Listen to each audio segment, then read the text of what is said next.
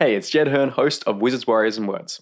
If you're enjoying the writing advice on this show, you might like my new podcast, The Jed Hearn Show, where every week I share the best fantasy writing advice that I've learned from publishing 3 fantasy novels and a best-selling video game. There's over 12 episodes that you can listen to right away, including my top 10 fantasy books of all time, how to make fantasy names that don't suck, 2 rules that make writing effortless, and my complete summaries of Brandon Sanderson's and Neil Gaiman's writing classes, and much more. Check it out by searching for The Jed Hearn Show in your podcast app. I'm Sandra, and I'm just the professional your small business was looking for. But you didn't hire me because you didn't use LinkedIn Jobs. LinkedIn has professionals you can't find anywhere else, including those who aren't actively looking for a new job, but might be open to the perfect role, like me. In a given month, over 70% of LinkedIn users don't visit other leading job sites. So if you're not looking on LinkedIn, you'll miss out on great candidates like Sandra. Start hiring professionals like a professional. Post your free job on linkedin.com/people today. Ryan Reynolds here from Mint Mobile. With the price of just about everything going up during inflation, we thought we'd bring our prices down. So to help us, we brought in a reverse auctioneer, which is apparently a thing. Mint Mobile Unlimited Premium Wireless. How to get 30, 30, bit to get 30, bit to get 20, 20, 20, bit to get 20, 20, bit to get 15, 15, 15, 15, just $15 a month? Sold! Give it a try at mintmobile.com/switch. $45 up front for 3 months plus taxes and fees. Promo rate for new customers for limited time. Unlimited more than 40 gigabytes per month. Slows full terms at mintmobile.com.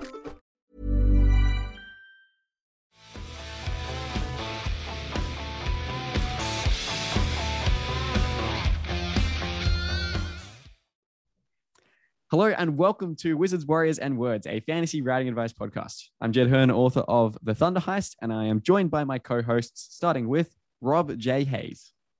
Hi, I am Rob J. Hayes, author of The Heresy Within. Michael R. Fletcher. Hey, that's me, and I wrote this, which is a book about things and stuff, and has dragons. Is that an advanced So reader some copy? people won't like it. Was that an advanced reader copy, Mike? But it is. Oh yeah, this is actually out though, so maybe next time I'll pay attention to what copy I grab. It's an unadvanced reader copy. Super instead. slick. Well done. Dirk Ashton is attending to painters in his house. Oh, he's back. Just as we started recording. Perfect timing. That's a lovely pan. That was very cinematic of you. You should that work was, in Hollywood, that was Dirk. a tilt, Rob. A tilt. I'm sorry. I don't know the technical Not term. all of us worked in Hollywood, Dirk. You gotta be This is a nice to the rest of pan. us. This is a tilt. Nice.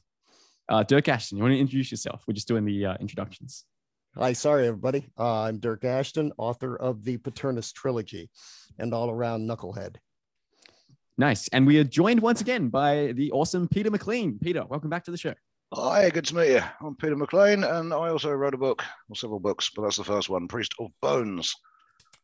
Awesome stuff. And we're going to be digging into that in this episode. This episode is going to be one of our interrogation style shows where we basically just fling a bunch of questions at Peter and we try to basically pin his whereabouts to Dirk Ashton's backyard at 8 p.m. last night for legal reasons. So let's begin. No, we won't start with the criminal alleged activities to begin with. We'll just focus on the fictional criminal activities of your characters to begin with. Because I thought we could start by discussing the movie adaptation stuff that is happening with your book. Yeah, it's actually a TV adaptation. Sorry, TV adaptation, yes. Priest of Bones and the series has been optioned by Heyday Television. This was announced in Deadline Hollywood last year. So they'll be making hopefully they will be making a TV series based on the books. So a common misconception is optioned for television means filming a TV show. And it absolutely does not. It means somebody has bought the rights, the option to possibly turn it into a TV show if they so wish. So I don't know how much I can say, really. I don't really know what's going on. I know a well-known screenwriter has been assigned to write the pilot, which is further than a lot of options get. So that's I'm very pleased about that, obviously. I mean, that's the thing not many people know, but if a TV company is definitely going to make a thing, a lot of the time they will go and buy up all the options to everything else they can find that's remotely similar to their thing they're definitely going to make. So just purely so nobody else can. Or if it's something they think they might want to make, might want to make one day in the future. They might buy an option and stick it on the shelf, and again, just so nobody else can. So we will see. But like I say, it's the fact that somebody is actually writing it means it's got a hell of a lot further than a really lot of options sign. Yeah, I'm really pleased with that. Yeah, but we will see. I mean, casting and all this sort of thing, we're nowhere near that yet. So sure. I don't know where we are, but well, I believe Mike is always available for acting gigs. So if you guys can I dare afford his say rate, he is. Yeah, he can be, spear carrier number 3 who dies in the first scene. I'm sure he manage that. But... I mean, to be honest, though, I think it makes a lot of sense that they'd pick like Priest of Bones because it's got a lot of comparisons to shows like Peaky Blinders and the like. Yeah, I mean, technically I write fantasy novels, but I don't really, if we're honest about it. I write gangster thrillers dressed up with some fantasy trappings on them because I like gangsters, but nobody buys gangster books anymore. No, if I could get away with writing something like The Godfather, I'd do that, but you just can't sell it. You can sell it to TV, and when you say Peaky Blinders is hugely popular and various other things, but I mean, book-wise, it just doesn't seem to be a thing anymore. Don't know why, but yeah, I think it is quite adaptable. I mean, it's written, as I say, as a thriller with thriller pacing, and it's not going to cost an arm and a leg like your Lord of the Rings and Game of Thrones must have done. I mean, you could basically, between Edinburgh and Prague, that's your stage sets. It's as simple as that. That is very quasi-historical kind of setting. So, there's no dragons or orcs or anything like that. It's just people killing each other in the back streets of somewhere like Old Town Edinburgh. Good old-fashioned family fun. Yeah, exactly that. Yeah. How do you manage? I just actually asked because I put out a call on Twitter for questions for this episode, and I think one person sent back asking how does Peter manage to write something that like a lot of people are going to compare to Peaky Blinders, and like how do you sort of, I suppose, within yourself like balance a love and an inspiration from sort of the gangster genre versus like trying to do your own thing? And I don't know, how do you just sort of manage your homages and your interests? I think I do love a good homage, I must admit. I mean, there's bits from The Godfather in there. There's bits from Casino, all that sort of thing that, only fans of the genre are going to spot a lot of them. And I think because it is fantasy, it's got magic in it, which obviously makes it very different. And I mean, Peaky Blinders is the 4 brothers, isn't it, as the central characters. But I mean, my main character has got a brother, but he's more of a liability than an ally. And his best mate in the world is a woman he served in the war with. So, it's kind of like you've got different characters. And there's Billy the boy, who's was from Thomas's regiment. He's a young lad. Then nobody's quite sure how old he is. This feral orphan they found in one of the cities they conquered. And he's the one that turns out to be able to do magic. And he's a creepy little sod, basically. Nobody understands him. He doesn't understand normal people, but he can do stuff, which is it turns out to be extremely useful when you're running a criminal empire and you've got a magician and your rival gang hasn't. Nice. So stuff like that. You've got the fantastic elements in there, obviously. What is your favorite gangster movie? Oh, The Godfather, both of them. There are only 2 Godfather movies. It is known. They were going to make a third one, but they didn't. Does not exist. That's my all-time favorite. But I mean, I like all of them. Really, Goodfellas is another strong Goodfellas is probably there. my favorite. And I like some of the old Jimmy Cagney stuff as well, the old black and whites, and all of that. Love it. But actually, you can't top The Godfather, in my opinion. What about the rest of you guys? Very few times I will say the film is better than the book. Is The Godfather. Yeah. Fair cool. The book's not bad, to be fair. Yeah. The book's pretty good too. Yeah. Yeah. Oh, it is. It is. But it's amazing how much they changed in the adaptation, and it nearly all very much for the better. Yeah. Yep. It does. Superb couple of movies. So would you say like more of the inspiration for Priest of Bones and the sequels comes from like film and television rather than? Oh, absolutely that. I mean, when my agent was pitching it, we came up with The Godfather with Swords as the logline that we used to sell it to the publishers, and it's basically that's what it is. Because like I say, if you call something a fantasy novel, people have got expectations of the genre, dragons and orcs and a long quest and great sweeping landscapes. I mean, the first book is all set in the same city; it doesn't go anywhere, so it's not that kind of a fantasy, if you see what I mean. But yeah, no, we definitely use use screen comparisons. Nice. I actually used The Godfather as a comp title when I was pitching it to my agent in the first place. So yeah, comp titles don't necessarily have to be books or books in the same genre. It has to be something that evokes the same sort of thing. Feel, yeah. Yeah, exactly. Well, I think so anyway, but worked for me. Yeah. Got a question here from another listener on Twitter who says, when it comes to characterization, what steps do you take to ensure that your readers are connecting with your characters? And is that even something that you try to achieve? Oh, it's not really. I mean, I think when I'm writing it, if I'm not connecting with a character, then I sort of think, no, this person just doesn't work. You need to change something. You've written it wrong or whatever.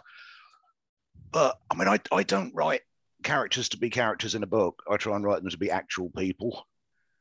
And some actual people aren't very empathetic, you know what I mean? They're just not. And I think you wouldn't want the whole cast to be like that. If there's a character who you think, I hate this bloke, I wish somebody would hurry up and stab him, then, you know, there's some people I wish someone would hurry up and stab. So I don't see that there's a problem with that necessarily. It's quite interesting because you've said it yourself. Your main character, Thomas Piety, he's not a hero, but no. Like he is a very almost charismatic character who you want to root for and like. So yeah, exactly how did you go about sort of like doing that, like creating him? Well, he's one of the archetypal gangster types. He's your Michael Corleone or your Tommy Shelby kind of person, and they tend to be the sort of person that do well in organized crime. Because you need to be charismatic. You need to have your men and anyone in your organization ferociously loyal. And just being scary isn't going to cut it to that extent. Mm. So they've got to love him. They've got to want to follow him.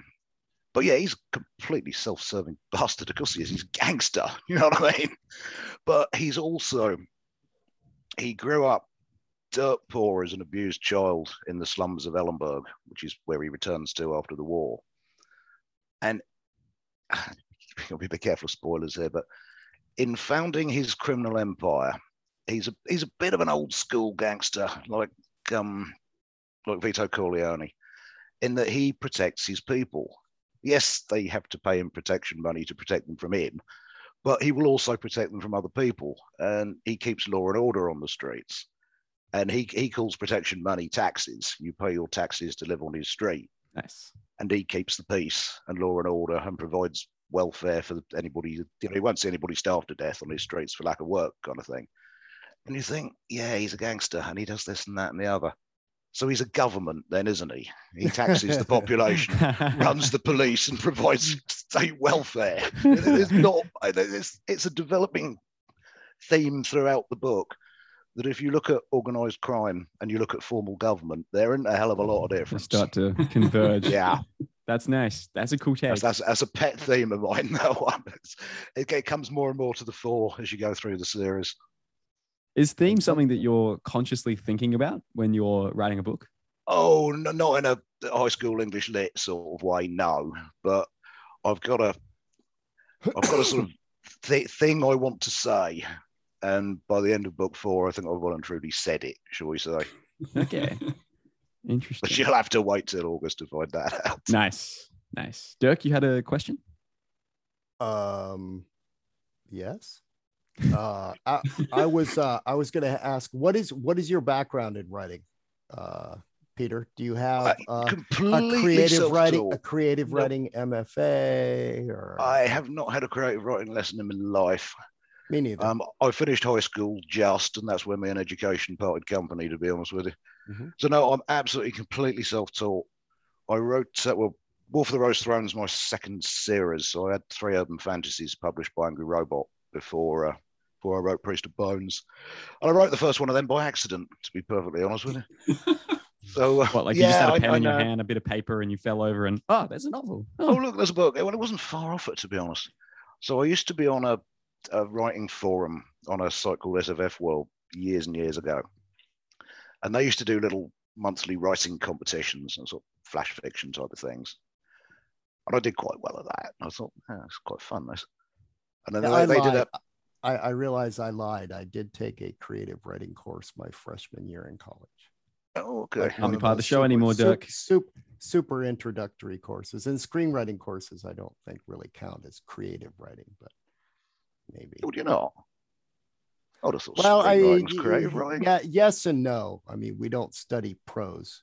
We do study style. There's a certain, but the style has to very much serve a very strict format for screenplays. They're a different animal. You don't put you can't have any fancy prose. You can't. There are certain things you simply can't do in screenplays.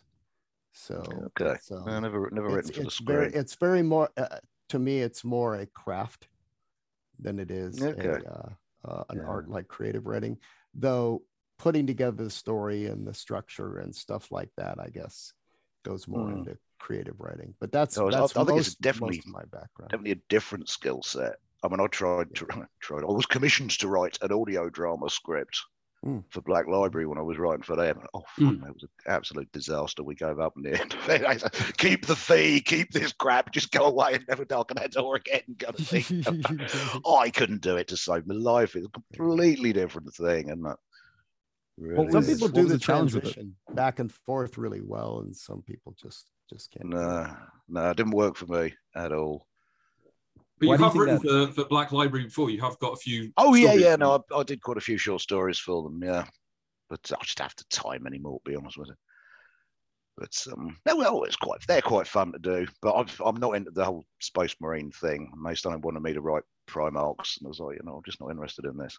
Did you write about Imperial Guard? Because Imperial Guard's right up your alley. Yeah, Imperial Guard all the way. Yeah, represent good old Astra Militarum, because they're just men and women, grunts on the ground. They're not transhuman super beings. I can't get interested in transhuman super beings.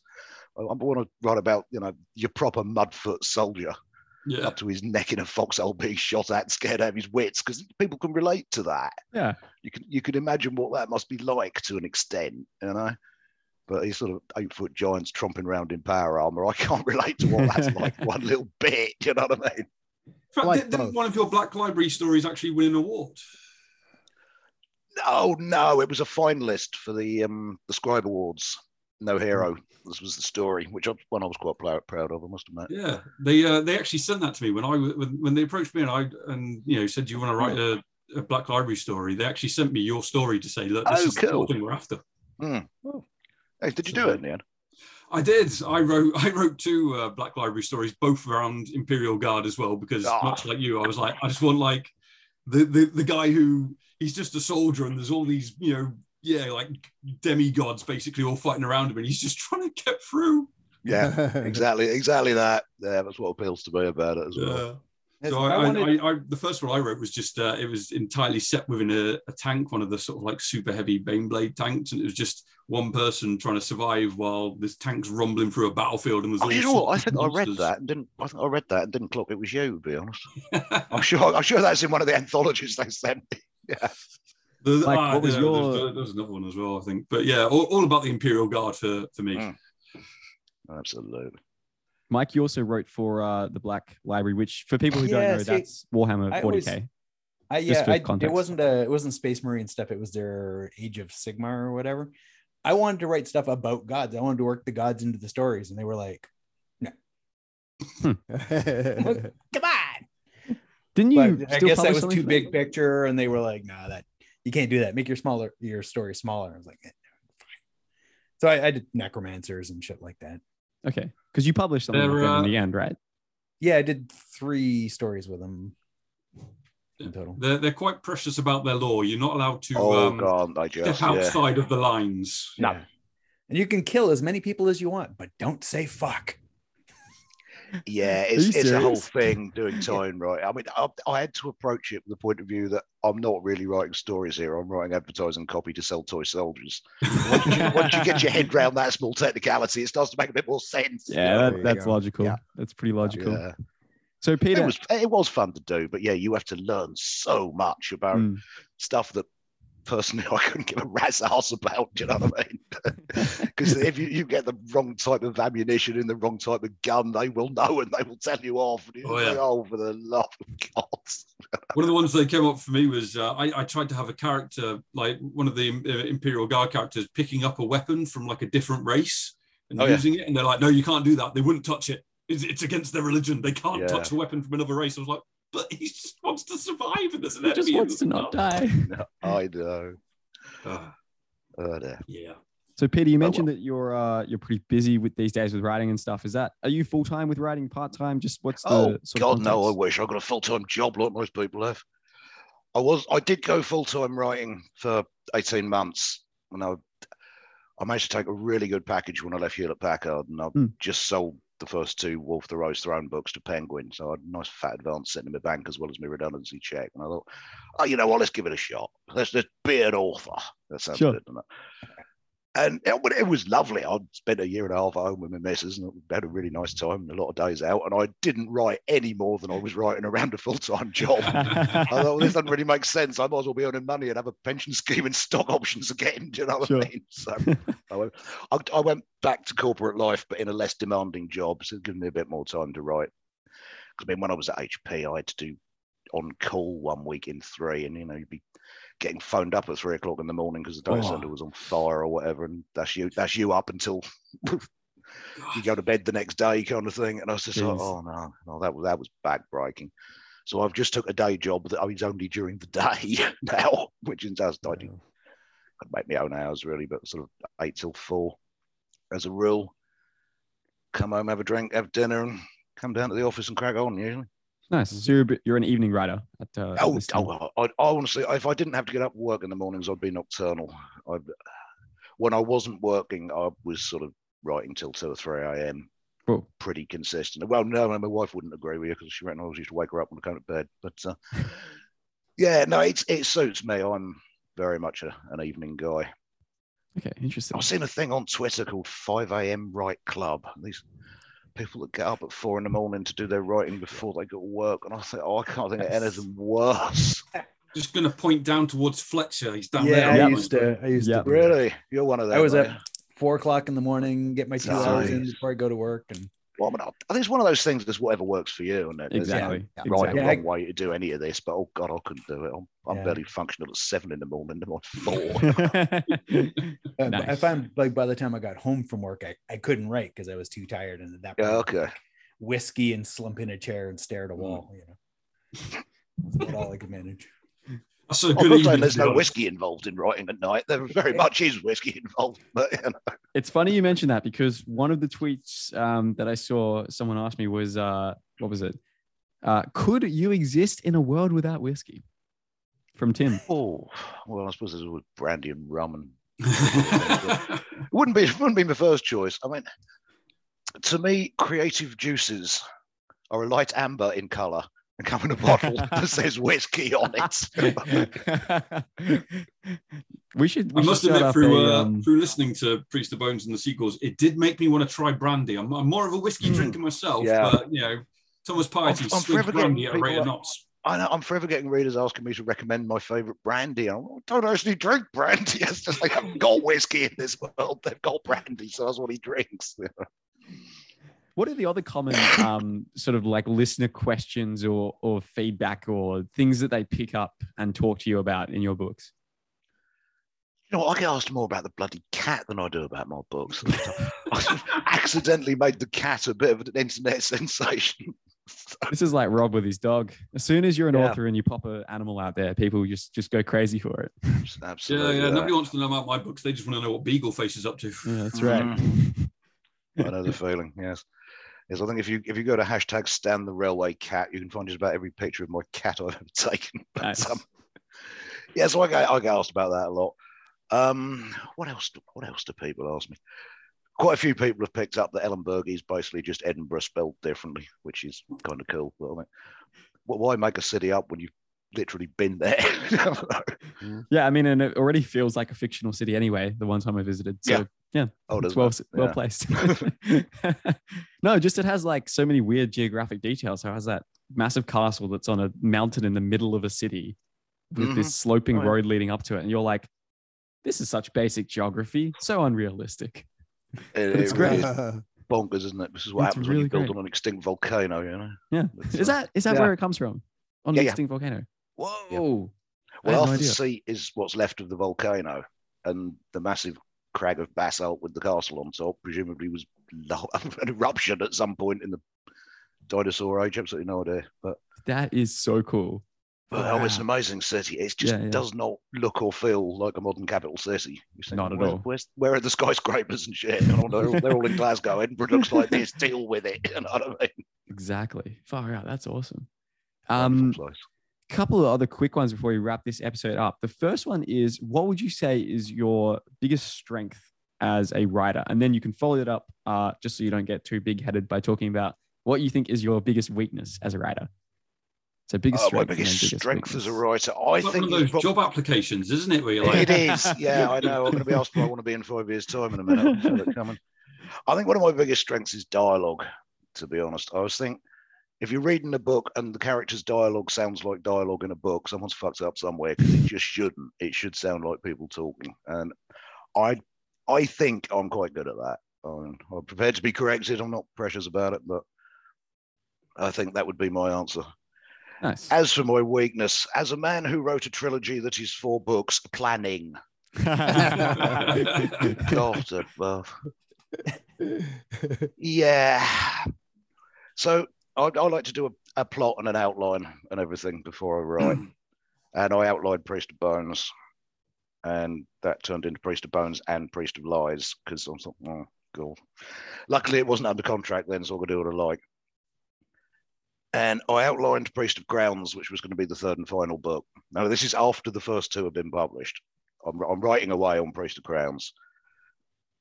And I've got a 15-page outline in front of me and about 90,000 words on the document. And I'm on page fucking 1 of the outline. And it's just like, Houston, we have a problem. So my wonderful editor, Joe Fletcher at Joe Fletcher Books, very kindly agreed that book 3 could be book 3 and 4. Nice. Winner. That's all right then. Heck yeah. I'll chop it in half. That's the logical thing to do. Chops outline in half, reads outline of first half. Well, it's shit now, isn't it? Because it just stops. This isn't book shaped. This is half a book shaped, because that's exactly what it is. It's half a book. So all the plot gymnastics I had to go through to make Gallows work as a book in its own right, I'm never, ever, ever doing it again. I had to change who died when and move great political events around, and then nothing else worked after that because I'd moved bits. Oh, no. So yes, Pete is not good at planning books. Let it be known. Nice. And final question as we close out this episode. You can only give, let's say you could only give one bit of advice to an aspiring writer out there. What would it be? Apart from buy all your books and just... Well, that goes without saying. Read a lot, and read a lot of different genres. Don't only read your own genre. But yeah, read a lot. And pay attention. The most important thing. There's a difference between reading and paying attention. Oh, yeah. Yeah. You have to learn to read as a writer. That's a real skill. It's a skill that has to be developed. Yeah, I find... It can be difficult to look at how a chapter is structured, how the lines are written, how the dialogue flows. It can be hard. It can be really hard. I find myself, if I'm reading something I think is really good, trying to stop myself enjoying it and start reverse engineering how it works, exactly, why I'm enjoying it, which does kind of suck the joy out of life, but it's how you learn, I think. Definitely. At least early on. I mean, I taught film, and I told my students if I didn't ruin their enjoyment of films for at least a year, I wasn't doing my job. Yeah, I can see exactly what you mean. Dirk, enemy of fun. Ultimate fun police. Great. I mean, writing really does kill your enjoyment of reading. See, I haven't found people that. Are better at. I really can't turn off my editor brain. Mine did for a while, sort of, but not anymore. I actually enjoy books almost more now. I agree with that, because I think it makes you appreciate how hard it is. I think it just makes you appreciate how hard the books are. Yeah, that is fair. Yeah, I think it lifts your taste and then hopefully leads you to better reading experiences because of that. And then also makes you appreciate the books more because you know how hard it is to actually put a great story together. That's my thoughts on it, at least. Yeah, and I think you're right. Awesome. All right. Well, that is a good place to end this episode. Peter, thank you so much for coming on. Really appreciate you joining us again. Oh, thanks for having me. Been fun. Thanks. Excellent. If you want to support this show, you can head to patreon.com/WizardsWarriors We're going to have some bonus episodes up there at some stage. So if you want more ramblings and banter between us, you can go check it out on there. Thank you again, everybody, for watching or listening, and we'll see you next time. Bye, everybody. Bye. Cheers, everyone. Troll.